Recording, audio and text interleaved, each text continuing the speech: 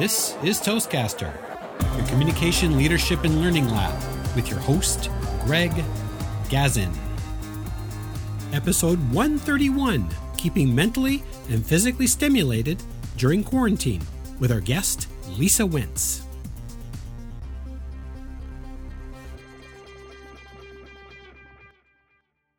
Hello, everybody, and welcome to the latest edition of Toastcaster, your communication, leadership, and learning lab.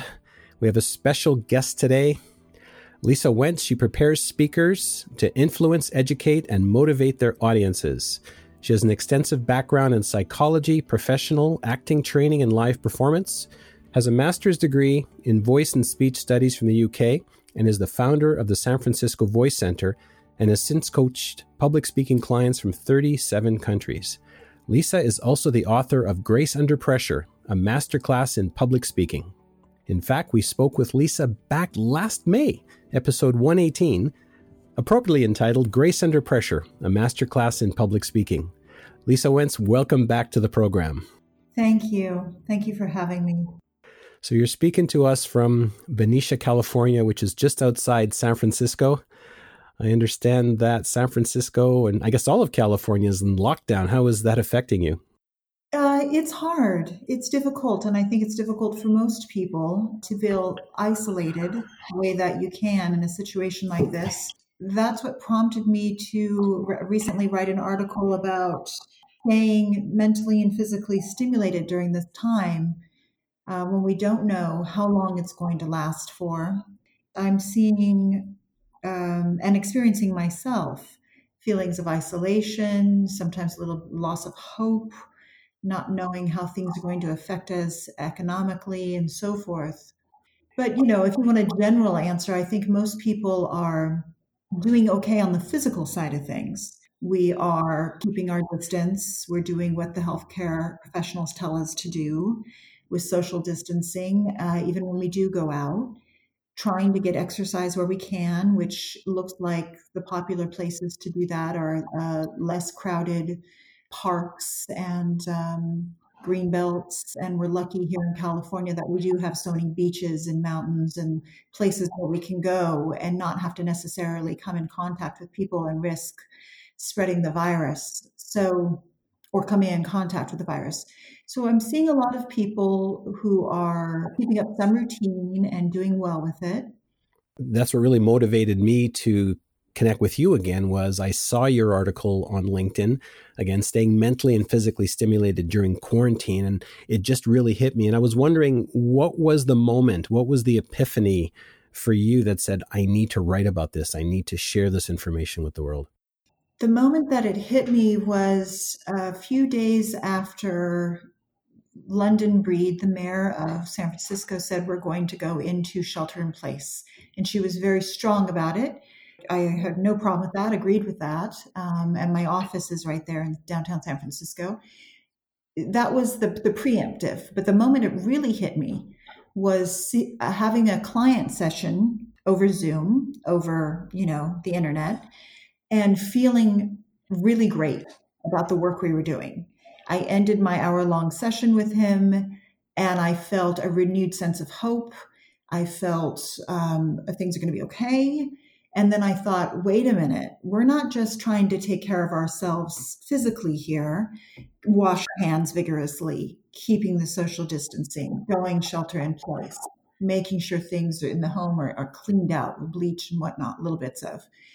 We're not just doing that. We need to stay mentally stimulated. We have to continue to do our work, or if we unfortunately have already been laid off or have lost a lot of work, to start to rebuild or to pivot our careers in some way that keeps us mentally and physically engaged, not just physically healthy, like I was talking about, our physical exercise, but really, the what we are doing to not feel frozen.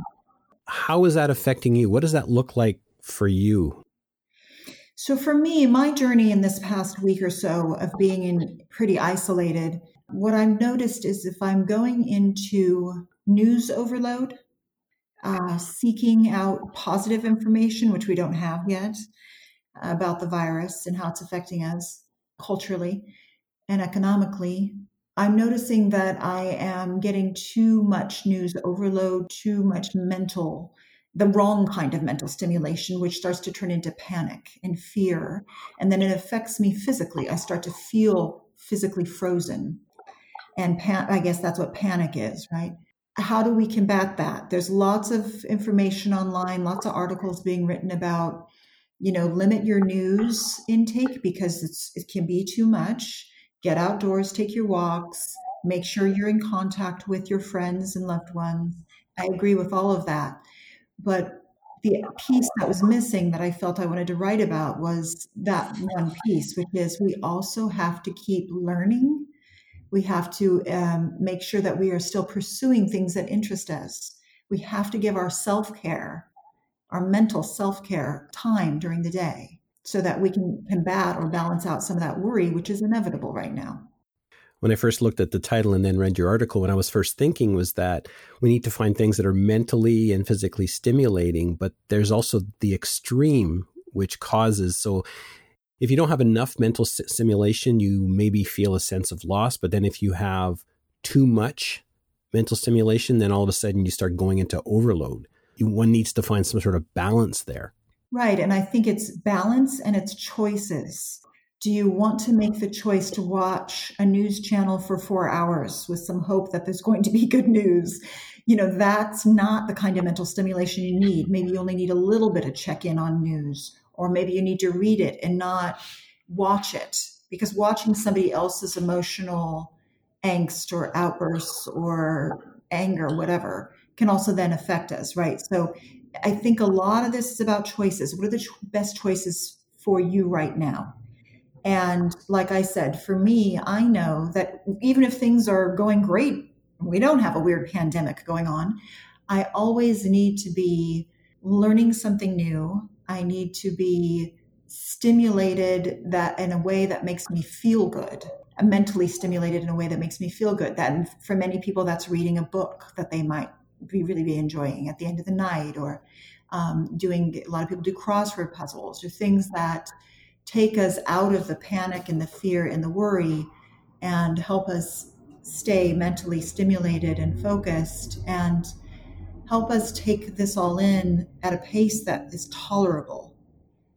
Yeah, that makes sense. Because I'm starting to see people almost, like I said, take the extremes and some even overstimulation. They're sitting there watching the news on TV while at the same time they're on Facebook or whatever social medium they're at. On my Facebook page on the right-hand side where you have chats and you have the numbers there that tells you how many people that of your friends that are online in the chat. And I can't recall the last time I saw 3-digit numbers there. I haven't seen so many people in my life actually be on Facebook chat or Messenger at one time. It's incredible. Yeah, right. Because we're seeking connection and we're seeking information. That's one thing. Then we're seeking connection. And how are we seeking connection now in the times that we are? We're doing it through the internet, or we're doing it through a phone. I think that's one of the reasons, I don't know if you saw it, but this lovely video of some Italians singing to each other through their windows to keep each other's spirits up because they couldn't come in physical contact anymore. Another thing is that you can maybe find ways doesn't keep you just connected to your device necessarily, but still maintain healthy distances. Now, obviously, there's going to be a lot of trial and error. Is there any thought or any process that you might suggest trying to find that right level of mental and physical stimulation? I don't know. I think that people should the individual should trust their instinct. What feels right? What makes you feel most calm? I know for me, I feel every morning I'm going out for a hike with my dog in a sort of secluded area, and being out in nature is helping me feel calm for sure. And then I'm trying to limit the amount of news I'm watching. But I think that everybody has different levels of tolerance, and it is a little trial and error, like you said, but you've got to trust your instincts. Once you start to feel in your body the angst or the panic, that's your alarm bell saying, nope, this is too much.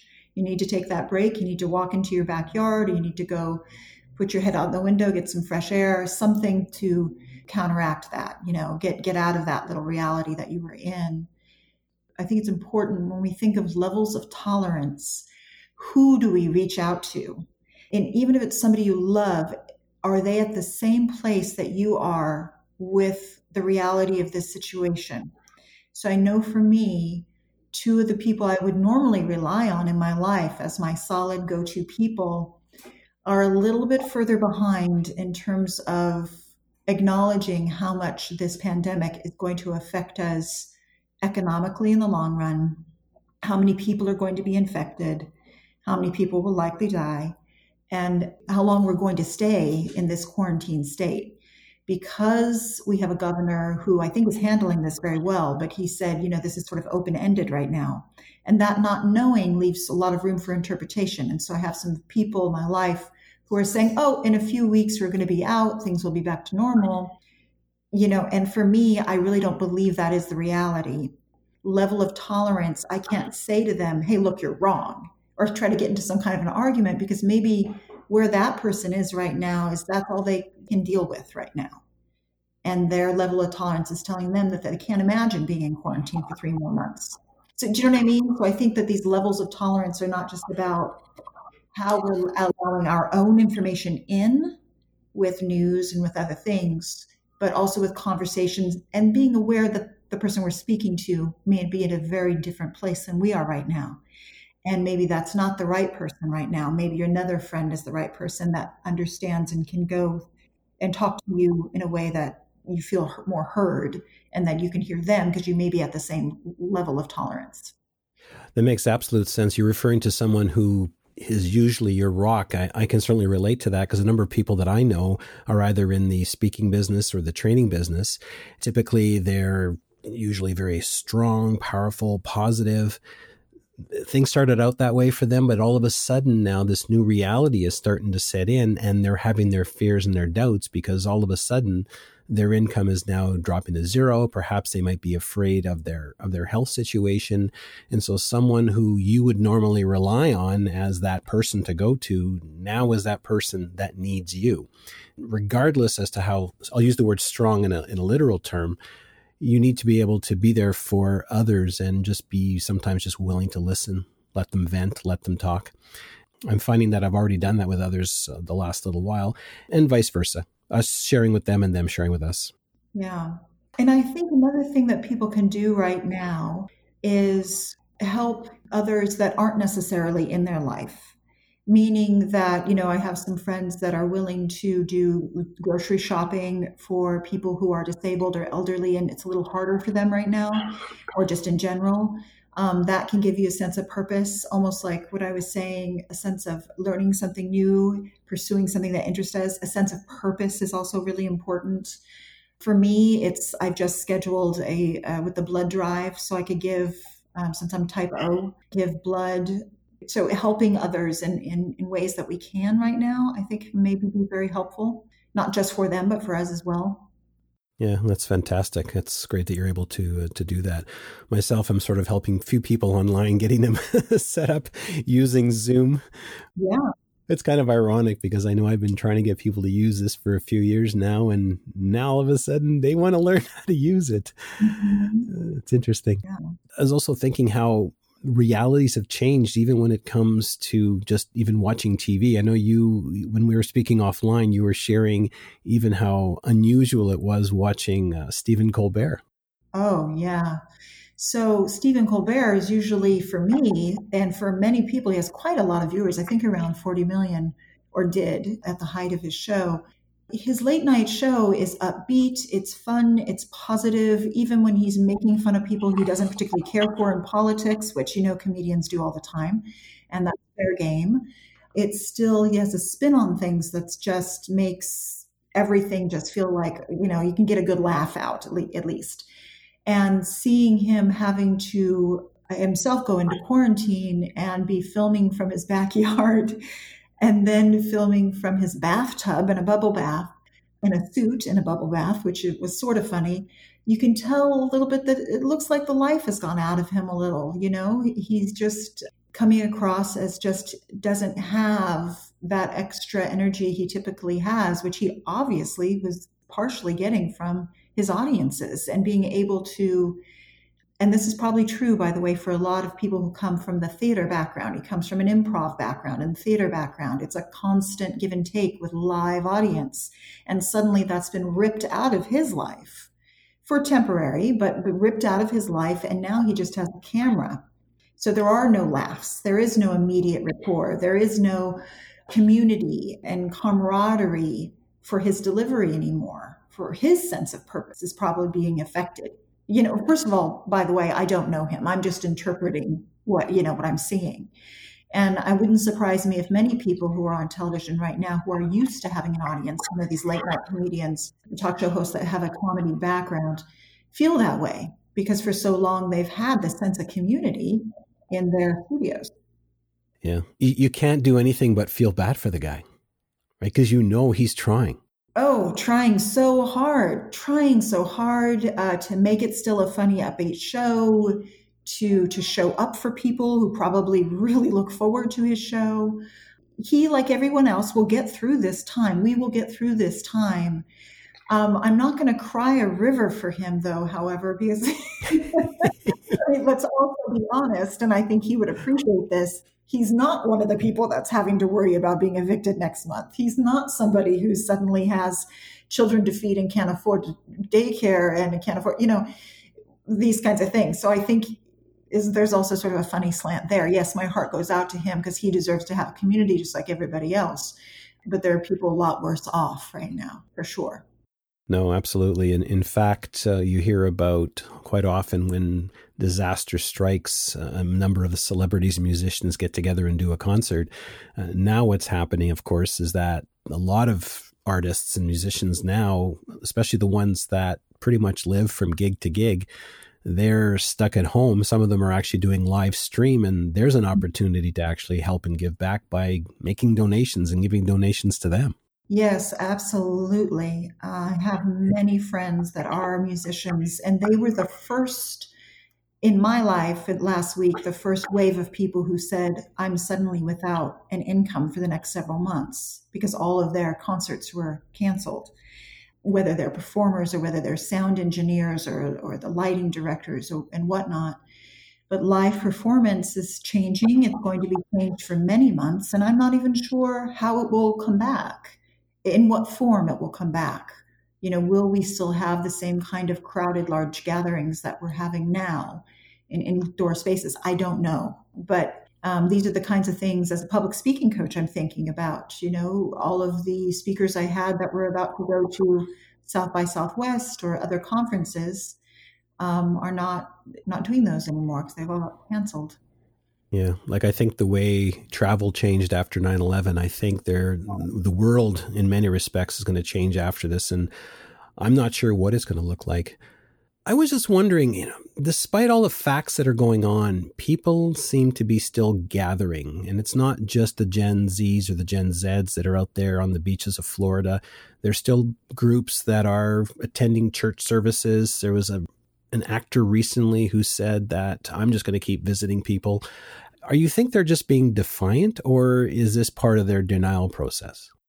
I think part of it depends on geography. We're talking about such a huge space. Right now, like I said, I'm in California.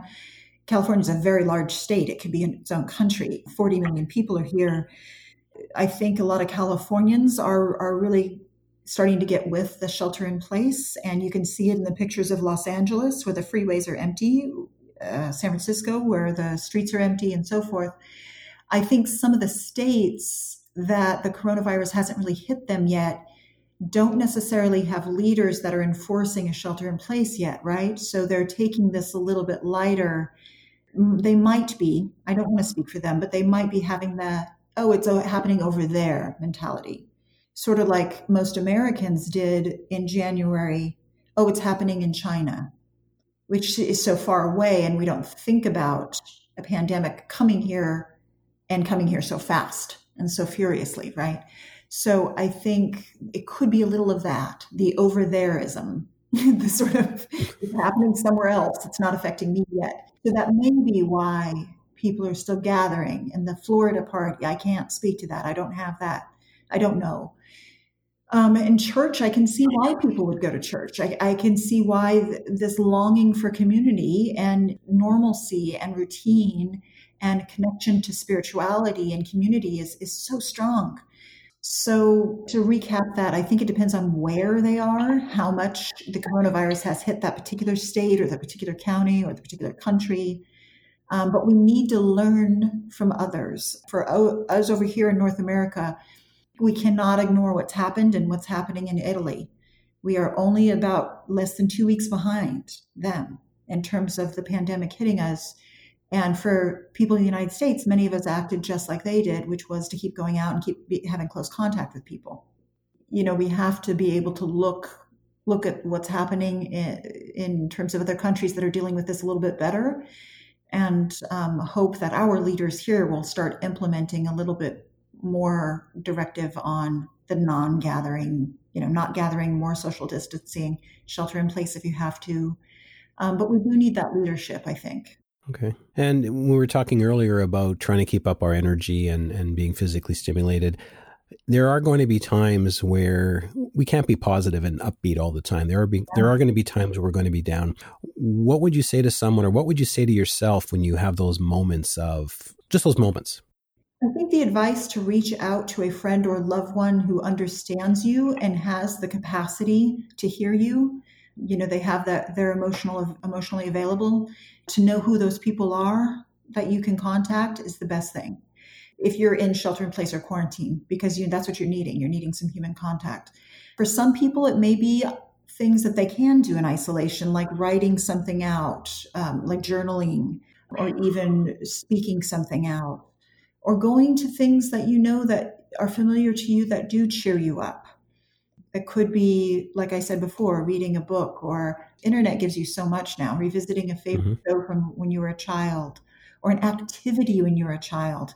Pick up a paintbrush, pick up some pen and paper, draw, do the things that are fulfilling to you. That's what I would say to help us, not go too low in terms of our emotion. And I think the mental physical part is we are mental physical creatures. Humans are mental physical. That's how we function. And when we go down with both. When we go up with both. It's funny, as a public speaking coach, one of the things that's almost always overlooked when people start becoming speakers is they overlook breathing. And when we panic, we overlook breathing. When we go into fight or flight, we stop breathing, really. Good mental physical stimulation would be to do some breathing exercises, to warm up your voice, to get more oxygen into the brain, to calm panic or feeling of adrenaline rush that's not wanted. Practice a little mindfulness. Yeah, mindfulness is good, but also I think probably more aggressive breathing exercises than people are used to doing, the kind that you would do if you were an actor. Okay. Is there an example you could share with us? Sure. So a good example is you could stand, you could be seated, or you could be laying down in semi-supine. That means your feet are on the floor, you're not fully flat, and your knees are up. And you slowly let out a breath and then hold just for a second or two, and then breathe the breath back in, feel your belly expand, your ribs expand. Once you have a very full breath, let it out on a very, very slow S. So the S would sound just like S as in Sam. I'm trying to do this. It's from British theater training. That exercise, what it does is it slows down our heart rate a little bit if we're having an adrenaline rush. It gets more oxygen into the lungs, therefore into the brain and into the blood system and all that. And it helps us kind of shake off the nervous energy or the anxiety. Wow, that's great. It's about slowing down. And I think self-care, it's part of self-care, taking care of yourself, can go a long way. These seem to be all of the things that we're supposed to be doing anyway in a regular, normal situation, but we just never seem to get to because life gets in the way. Yeah, life gets in the way. We prioritize other things. And now that some of us are panicking, it's easy to forget. We seek answers, we seek solutions, or we feel paralyzed. So it's easy to forget that some of the things that we need to do is to be healthy, or is to eat healthy and try to stay away from things that we think will comfort us, like alcohol. I drink. I'm not trying to say you can't have a drink or anything. But if you start overdoing it out of panic, then you wake up with hangovers, and that's no good. I had a friend the other day say to me that he suddenly realized that he was drinking wine as if wine was a cure for the coronavirus. Oh, no. He's having 2 or 3 extra glasses a night than he would normally have. And hey, we're all human. We're just trying to get through this how we can. But best thing to do, yes, a lot of self-care, taking care of yourself. Well, this has all been very, very helpful and quite enlightening. Maybe you could share with us some of the things that you're doing during this time period. Thank you for asking. From the client I referred to earlier, he had mentioned that his company is switching over to virtual meetings, of course, and they'd always had in-person meetings before. And he said it was causing so much anxiety that they were barely communicating, that so much time is spent not communicating what they need to be talking about, but actually communicating about how frustrated they are. So I thought, well, one of the things I can definitely offer, and I think this is a good thing to take people's anxiety down, is to help either groups of people or individuals who now have to communicate through Zoom or some other online platform for meetings, or whether it's person to person or larger meetings, to do the coaching there. Because communication skills, it's not just about being on a big stage in front of a live audience. Public speaking is some of the same skills I would teach somebody who's doing a TED Talk. I might work with somebody over Zoom. How do you lead a meeting successfully? How do you facilitate a successful meeting over an online platform? How do you give a speech over an online platform? Conferences in the next 6 months will definitely be online. So those are some of the offers that I'm trying to make for people so that they can not have to deal with all the stress they're dealing with, plus having to deal with how do I suddenly perform well through a computer, which I'm not used to doing. And, and then in terms of personal and professional development, I think always working on your communication skills is a good thing. And I still occasionally teach accent reduction and a few other things that are very easily taught online and successful. So I'm just trying to reach out to people. And I even put out on my newsletter that if somebody just needs to talk, somebody needs that 15 minutes of just being able to talk, they can reach out to me. I can also just listen. And what's the best way for people to reach you? The best way to reach me directly would be my email, which is on my website, lisawentz.com, lisawentz.com. That's the easiest and fastest way to reach me. Lisa, this has been absolutely great. In fact, I do encourage anyone who hasn't previously listened to episode 118. This is where Lisa speaks about her book, Grace Under Pressure, a masterclass in public speaking, and she offers a lot of valuable tips in that extended episode. Lisa Wentz, thank you so much for taking the time to be on the program today. I wish you all the best. Stay well, stay safe. Thank you. You too. Once again, this is Greg Gazin. We appreciate you tuning in. Now, I'm not sure how you joined us, whether you joined us directly through Toastcaster.com or iTunes, but either way, you can pick up the podcasts there. If you really enjoyed the podcast, we'd really appreciate if you took a moment to leave us some feedback on iTunes, because it really helps with our ratings. Plus, also feel free to drop us a line. Tell us what types of things you're interested in, what your Toastmaster specialty is, or what kinds of things you like to speak about. And perhaps maybe we'll even have you on the show. This is Greg Gazin. Till the next time. This episode was sponsored by Corey Outsmarts the Butterflies, a new book by Greg Gazin, geared to ages 8 to 80. Whether you want to improve your speaking skills or build your confidence, this short read is suitable for all ages. It's available at outsmartingthebutterflies.com.